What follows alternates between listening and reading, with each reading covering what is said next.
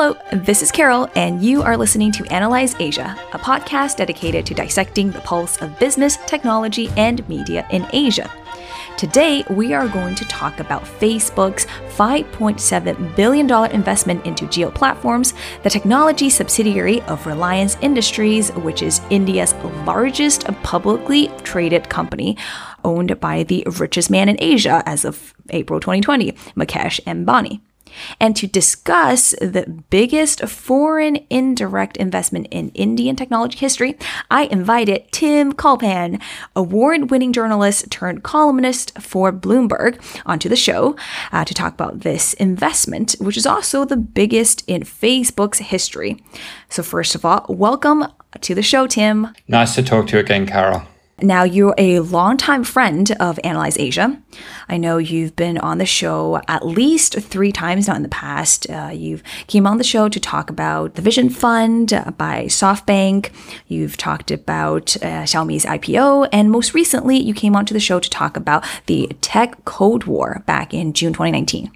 It seems like a long time ago, but the topic is definitely as relevant as ever. And before we start talking about this investment or partnership between Facebook and Jio, what have you been up to, Tim? Wow, June last year it really just seems like a decade ago. I've been sheltering in place in Taipei. To be honest, I haven't had to shelter in place. Taipei is one of the few places in the world that I can roam about freely in the middle of COVID-19. Beyond donning a mask when I get onto the MRT, life continues as normal in Taipei. But really the thing that's taking up a lot of my time and my other Bloomberg opinion colleagues is trying to work out what's going on in the world, try to make sense of what's going to happen next. And we don't know what's happening next week, let alone next month or next year. So we're doing our best to try and get an understanding of how this is going to play out, inform our readers. The best that I can offer really to anybody that listens or read my work is to say that, as there are more and more people around the world unemployed, these short-term bounces in the stock market need to be looked at very closely. And those with cash, those with a lot of money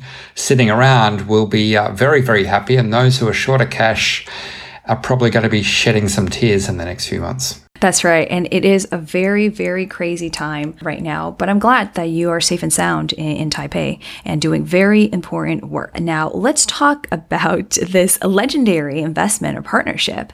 First of all, I'd like to get some facts straight and, sort out some relationships of people and companies in the story, because I don't think it's just a coming together of companies, but an alliance between some legendary billionaires.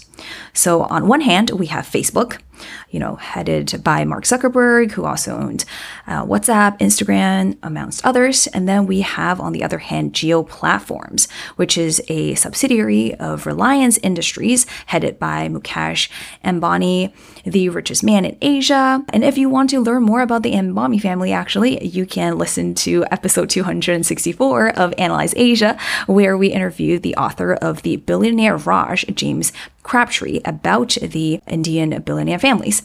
And so Jio Platforms, which was founded only last year, actually, in 2019, and our listeners might be a little bit more familiar with Reliance Jio, the telecom company founded back in 2016 that disrupted the telecom industry in India. So Reliance Jio, or Jio for short, is actually a subsidiary of Jio Platforms, along with a few other subsidiaries like JioSaavn, etc. And the headline that we're discussing is that Facebook traded $5.7 billion for 9.99% of Jio Platforms. And that is the largest investment for a minority stake by a technology company anywhere in the world, according to TechCrunch. So now that we have all the facts, let me ask you a few questions. So first of all, like I mentioned, our listeners may or may not be familiar with Reliance Jio or Jio Platforms. So can you just, get our listeners started? What does Reliance Jio or Jio Platforms do, and why are they so influential in India? Well, it really comes down to a bit of the history of Mukesh Ambani himself. I mean, he's an oil magnate. That's where he's made his money. And as my colleague Andy Mukherjee points out, if you write down in capital letters the word oil, O-I-L, the mirror image of that word, seriously, write it on a piece of paper and hold it up to the mirror, you get the word Jio. As many have said for many years, data is the new oil, and telecoms is really the pipe through which that oil is getting pumped. And so really Mukesh Ambani wants to get into a new era. He wants to go beyond oil, and telco seems to be the way he wants to do it. What's interesting about Jio, Reliance Jio, the telco, is that it's not really making money from the connections. It's almost free to get onto his system. That's how he's managed to go from 0 to 400 million telco customers in a very, very, very short time to really cannibalize the rest of the market. It's hurting everybody else. But there is method to his madness. The idea is that if he can get everybody on board, he can then turn those people into customers for other products. They do offer TV and cinema, but frankly, as my colleague Andy Mukherjee would point out, the people who are scrimping and saving to get a free telco connection are not the type to spend a lot of money on TV or cinema platforms. But really, it goes beyond that into an area that Facebook wants to get into, and that is commerce. And it's not just an e-commerce thing like an Amazon, but how you connect the communication side of e-commerce with the vendors and with the customers and with the logistics. And these are all things that play well for Mukesh Ambani and his background in oil, and the areas that Mark Zuckerberg and Facebook would like to move into. So that's really, I think, where they're looking at from this point of view, willing to, burn money to get users on the platform in the belief that they can then spin that into a profitable business later, which is, frankly, it's what Facebook itself has done. It now sells ads. But initially it was losing money when they were trying to build up that product. So that's really where we're going with Jio platforms and Reliance Jio as a telco. You alluded to this just a little bit now in your answer, but why did Facebook choose to invest in Jio platforms? Well, I think one thing that needs to be remembered about Facebook is that despite the fact they've got a gazillion members around the world, well, okay, not quite a gazillion, but they're basically almost everyone in the world has signed up to Facebook. They actually get most of their money from the US. They get very, very little of their revenue from Asia Pacific region, less than a third. And so there is swathes of consumers around the world that Facebook is not tapping into. They're not selling ads, essentially, to eyeballs in Asia, which is a real mess. But the ad business is very tight. And Facebook for a while has wanted to get into other areas. They've wanted to, for example, leverage WhatsApp and Facebook Messenger into an e-commerce kind of platform. If anyone's got onto Facebook recently, there is a sales platform there. And so bringing the two together with a telco allows Facebook to get into that area of physical and digital, which is what Mukesh Ambani is trying to do with Reliance Jio. So it works well for both sides to go down that path of combining digital with retail and connecting. Basically, you could use Facebook, as many businesses do, use Facebook as a sales platform and an interface to customers, and then spin those customers into actual purchases and sales. And that is the kind of the holy grail for a lot of businesses out there. And of course, we have to remember that Facebook, it's not just Facebook. They also own, WhatsApp and Instagram. And WhatsApp is also a very, very popular app in India. And I believe it is the most popular app in India. I read somewhere, I can't remember the source. So how will Facebook extend its influence of its platforms, including, WhatsApp and Instagram, across India through this investment in Jio platforms? Well, you're right. WhatsApp is hugely popular in India. It's become a social media platform in a way that it's not really in say, America. In fact, to the point where it's got a little bit out of control. Sharing of news and information, including fake news and misinformation, has been a big thing on WhatsApp's platform in India for quite a few years.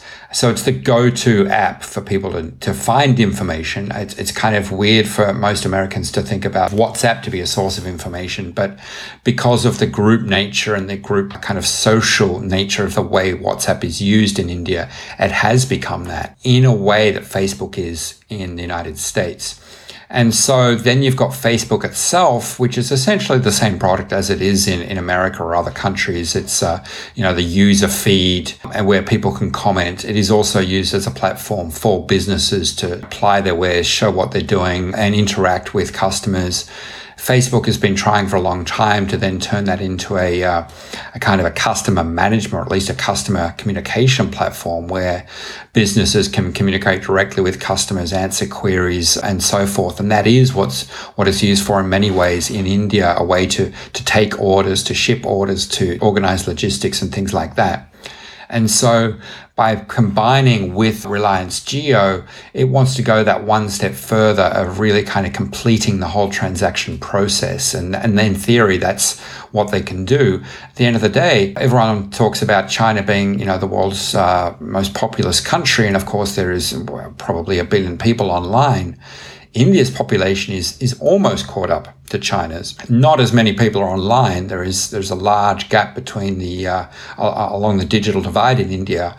But that gap is also opportunity for companies that have not yet staked their ground. And so I think Facebook, having missed out on China, is one of many Western companies that would like to be able to get some access to India as the next big thing. I saw the announcement made by Mark Zuckerberg on his Facebook page, of course, when he talked about this investment into Jio platforms. And he said that, they're committed to work together on some major projects that will open up commerce opportunities for people across India. And specifically, he talked about Facebook, WhatsApp, and opportunities and tools for small businesses. And it's interesting as well because, we talk about COVID, we're living amidst a pandemic. I believe you also wrote in your article for Bloomberg about how mom and pop shops is actually providing most of these services for people living in India right now. So how do you think this partnership or this investment into Jio platforms, their commerce initiatives, is going to look like? I mean, I was doing some research on Jio platforms and saw that they have something called JioMart, but there aren't a lot of information about it. For example, their Wikipedia page is empty right now. Yeah, interestingly enough, within a week of the announcement of Facebook investment into Jio, Reliance Industries itself announced that it had started testing its online shopping portal, and that is called JioMart. It's basically an e-commerce venture of Reliance Retail. And the idea is just to serve, it's kind of very much an early test. It was serving only a few neighborhoods in Mumbai, and it was really just kind of testing the water, so to speak. And it was interesting timing, of course, because at that time, as is right now, India was under lockdown because of COVID-19. And so that was a good or bad time to test that, probably a good time, because a lot of people do want to do online shopping. They can't get out and about to buy things themselves.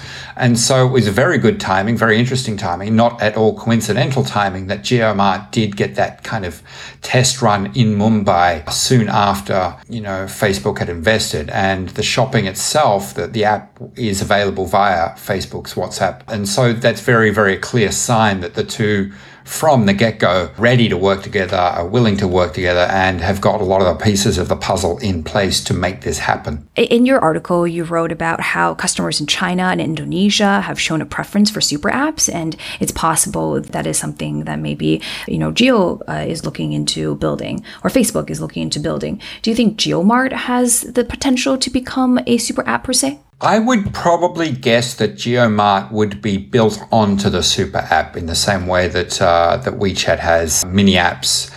At this stage, and I could be wrong, 6 months or 12 months later, we could revisit it. But by what we've seen from Jio and JioMart so far, it looks like Jio would be happy to build it onto the WhatsApp Facebook platform and leverage it that way. And if that is successful, then that gives them what they need in terms of revenue and data and so forth. I think that would be the way to go. Now, I would expect that Jio would have its own website and its own kind of online properties.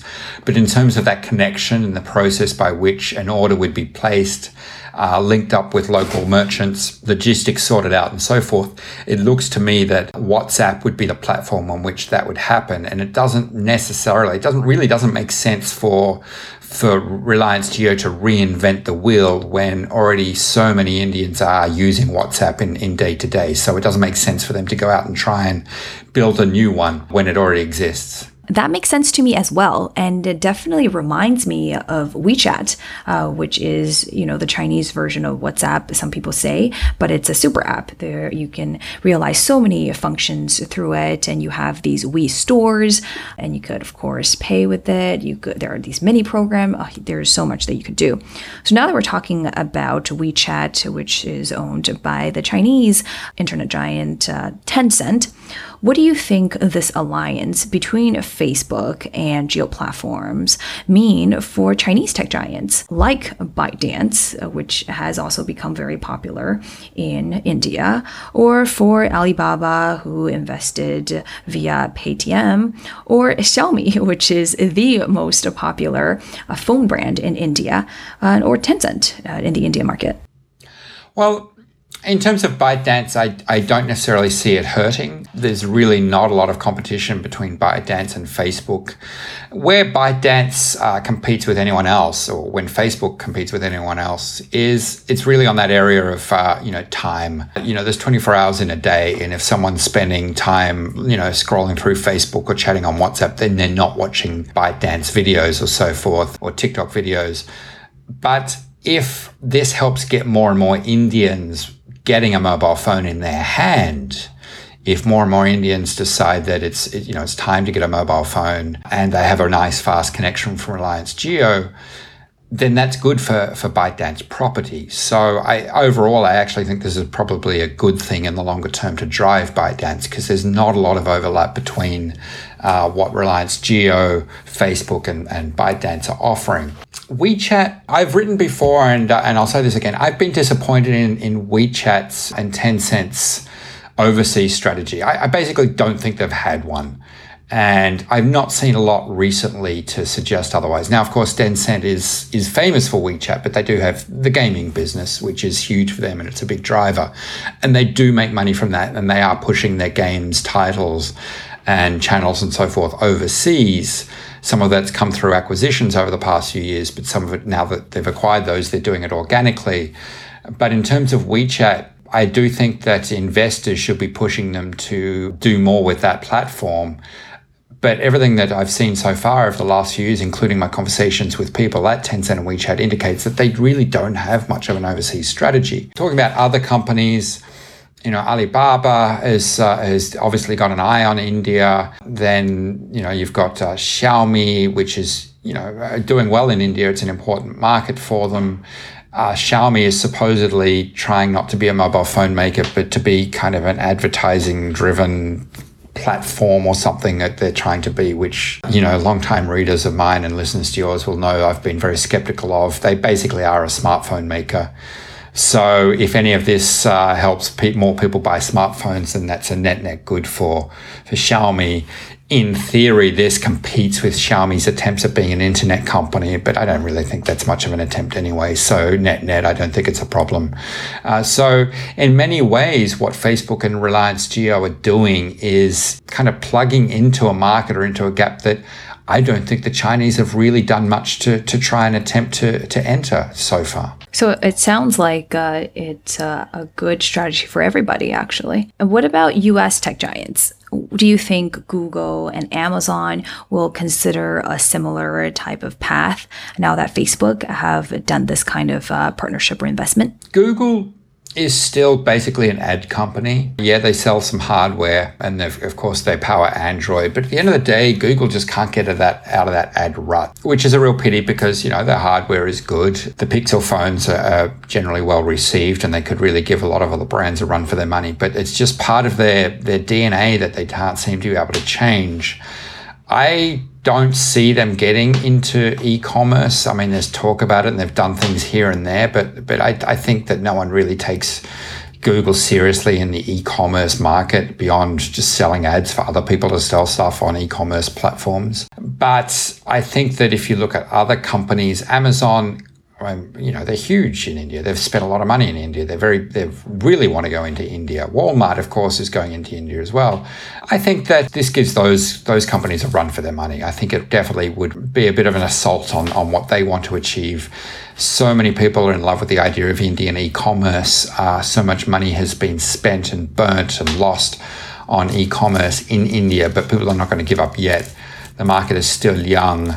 So many Indians are not yet online, and there is just so much growth left that I think that given that most of these companies have next to zero chance of getting into China, they do have to look at India, and they're not going to give up yet. We talked a bit about Jio Platforms and even JioMart.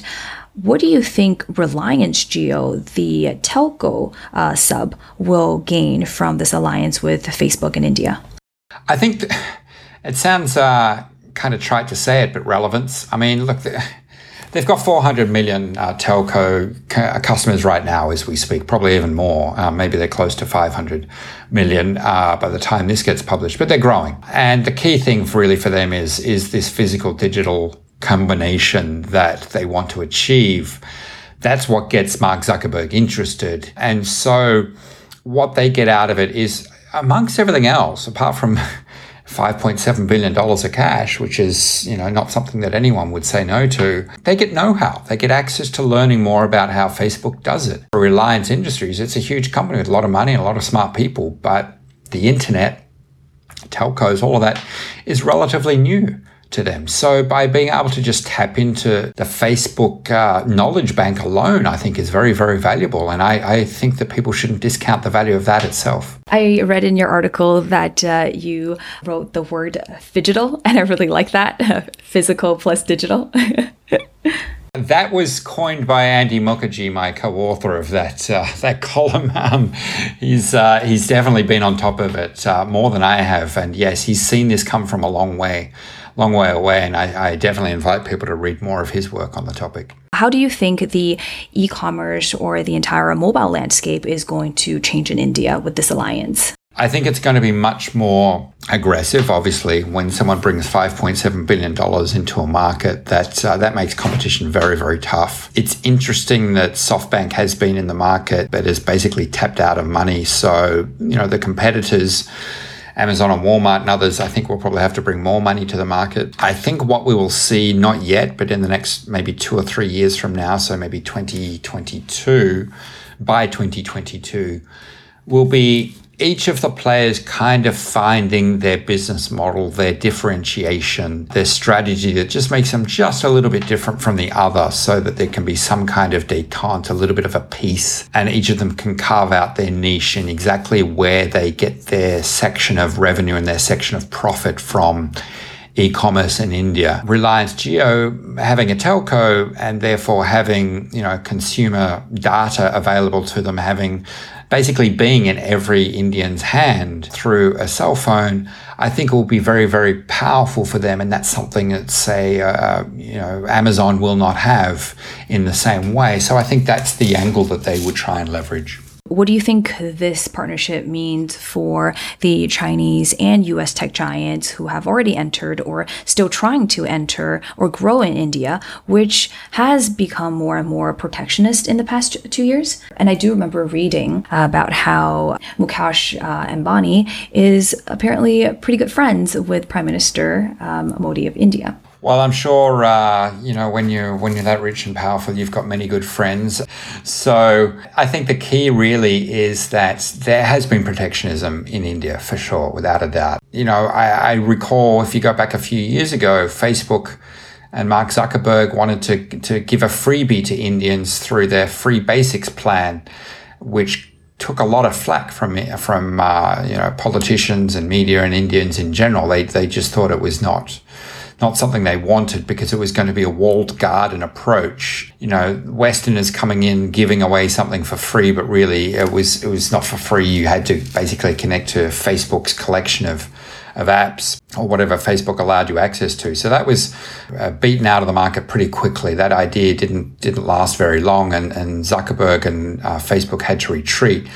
But this time they're coming in with cash and really wanted to go in as I can't even say a joint partner. They've only got 10% of the company. I think that's something that's very, very important to understand, is that Facebook is not coming in taking over any company. They're only taking a 10% stake. And I think that's what allows them to come in and dump that much money into the market without really having it giving concern to Indian regulators, politicians, and others who are definitely very protectionist. If that can pave the way for other companies to come in and do similar, that would certainly be good for the big American tech companies. But I wouldn't be convinced that that's going to be the case. I think we'll still see protectionism in India for a while yet. And the companies that want to come in and get around that protectionism will have to make a very, very good case to Indian leadership why they should be able to do that. And that's, I think, where the next phase of this foreign entry into India will come from. Yeah, Facebook has definitely set the bar high in terms of how much money they were willing to spend for just 10% of the shares. And you know what? It's a lot of money. It's going to take quite a while for Jio Platforms to spend. So, we're doing our story still quite early on. The announcement was only made less than a month ago. So still a lot of development to be seen in the next while. So we're going to now close up a little bit on this chapter and open up our conversation about SoftBank's Vision Fund. You came onto the show, I believe, a bit over a year ago to talk about SoftBank's Vision Fund, which was definitely at a different stage in its fund career. Now, there has been a lot of continued setbacks for Vision Fund. So let's talk about that. Why do you think the Vision Fund experienced a set of continued problems from its investees, such as WeWork and Oyo? I think it really comes down to a very poor due diligence. I think that they were blinded by the amount of cash they had, $100 billion.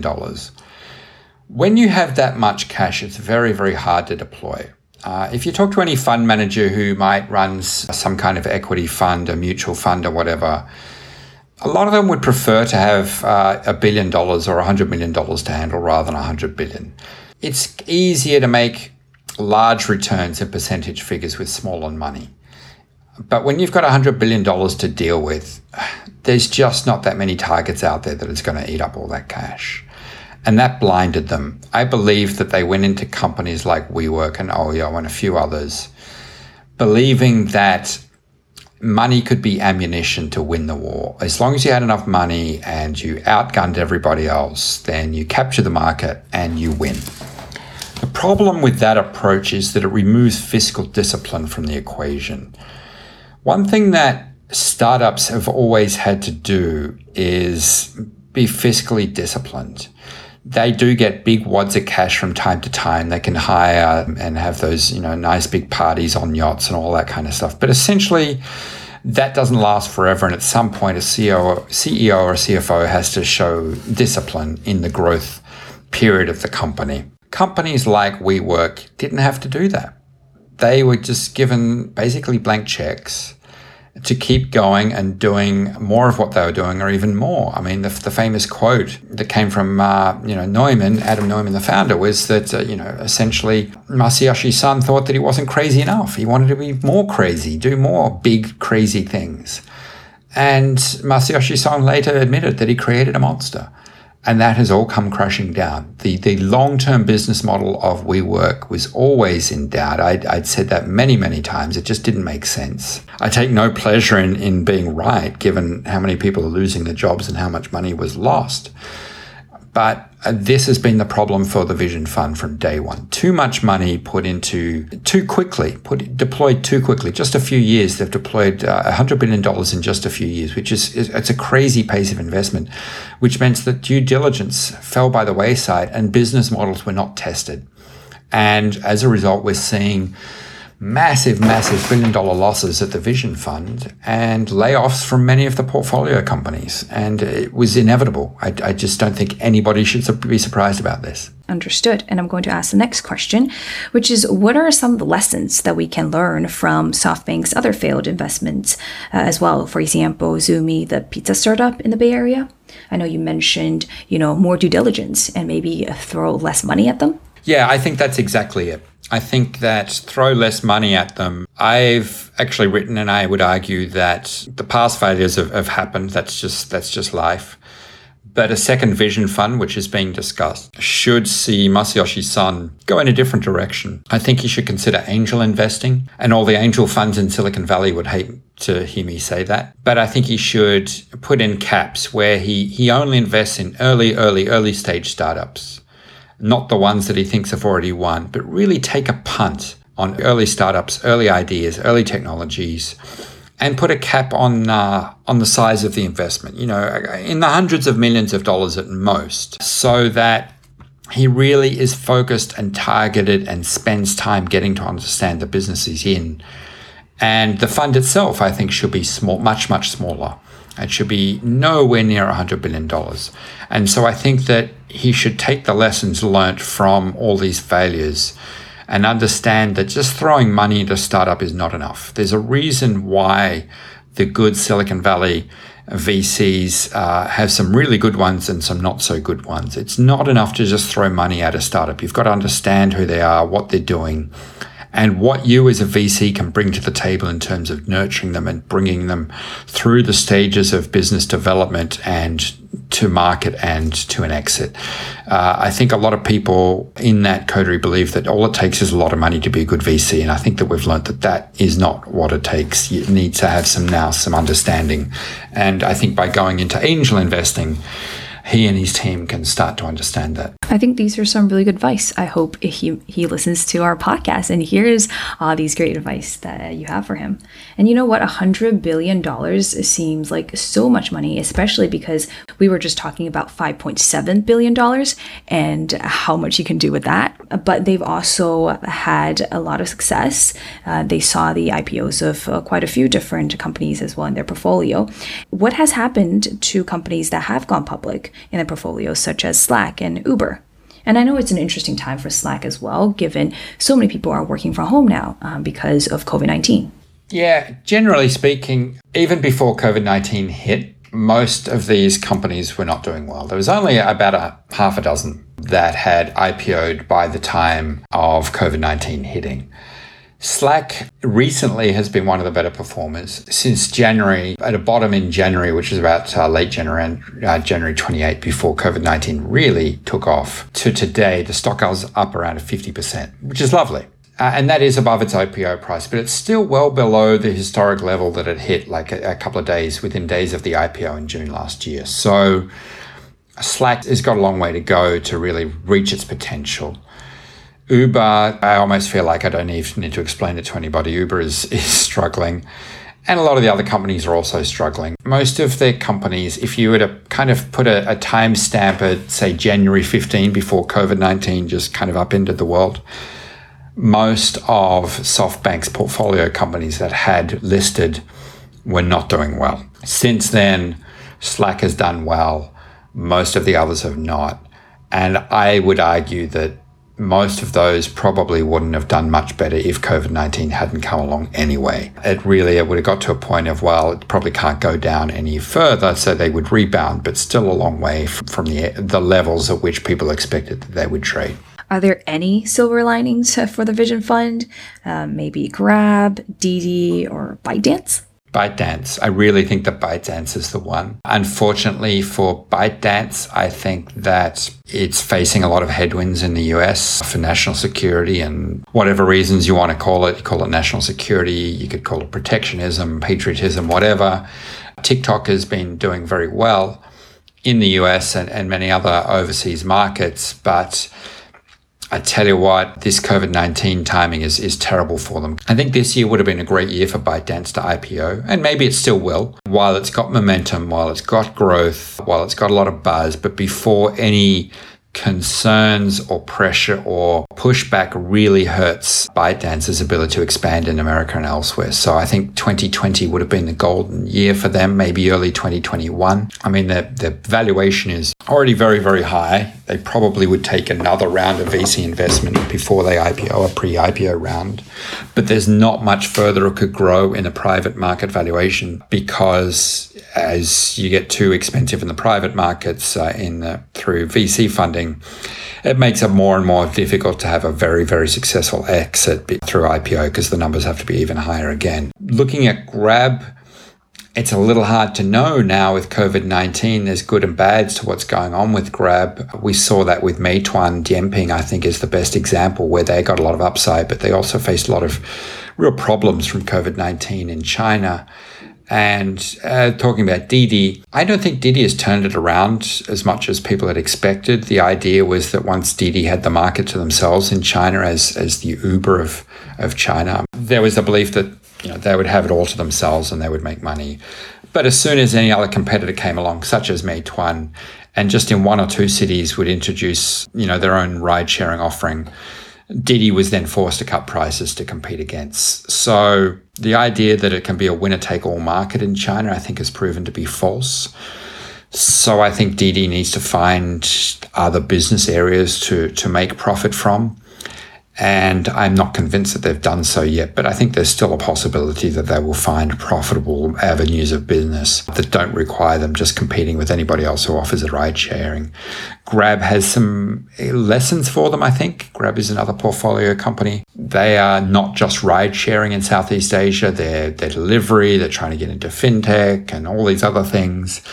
Some of which will fail, and that's fine. It doesn't matter if they fail, they've just got to give it a go. They're competing very heavily with Gojek, though, and there's been rumors of some kind of merger or acquisition or buyout between the two that's not really pushing ahead, but it's nice for people to kind of gossip about. I think Grab could be a good one for SoftBank going forward, and it's probably Grab, I would say Grab and ByteDance are probably the two shining stars in the portfolio at this stage. We talked about quite a few companies in their portfolio. So do you think the Vision Fund has a bright future, or do you think it's likely going to be a failure? Well, it really depends on what you call a failure. It's the Saudis, the biggest investor. If they're happy with it, then, well, it's not a failure, right? But generally speaking, VC funds don't measure their returns in percentage points, but in multiples. And it's the number before the X's, not the number before the percentage sign, that really is what's going to determine whether or not the Vision Fund is a failure. I don't think we're going to see very large numbers before the multiple sign with this Vision Fund. I think they'll be, over a 10-year period, I think their internal rate of return, or whatever metric you want to use, will be measured in percentage points, not in multiples. And so I think that many VCs would look at that as a failure. But again, this was not a general VC fund open to all and sundry. It was a select group of VCs, the Saudis being the anchor, SoftBank themselves. Even Foxconn got in there. So if those investors are happy with it, then I guess it's not a failure, but I don't think it'll be considered a success by most metrics. All right, and that is my almost last question for you for the day. Before I let you go, Tim, do you have any books or podcasts or articles or anything that you'd like to recommend that maybe helped you go through the tough times during COVID-19? You know what, YouTube. I've been getting onto YouTube videos and listening to classic kind of 80s, 90s and 2000s pop songs. I do a lot of exercise at home, and I do go out and go running and get out into the sunshine. I'm sorry the rest of the world is not able to do that, but yeah, in Taiwan I can do that. So dance music and YouTube is what gets me through it. You know what? I'm here in Shanghai and I can finally go out again as well, and I appreciate nature and sunshine and fresh air so much more after this whole self-quarantine phase in China. And Tim, where can our audience find you if they want to read more about your work or hear more of what you have to say? The easiest way is on Twitter at TCULPAN. If you have a Bloomberg terminal, and I know a lot of listeners probably don't, you can find me on the Bloomberg terminal at NI_CULPAN. And on Bloomberg.com/opinion, where myself and all of my opinion colleagues are published, including Andy Mukherjee, whom you should keep an eye out for. I've plugged his name many times on this podcast, but he's very on top of things in the Indian space. And we've got a lot of other great columnists out there as well. So go to Bloomberg.com/opinion.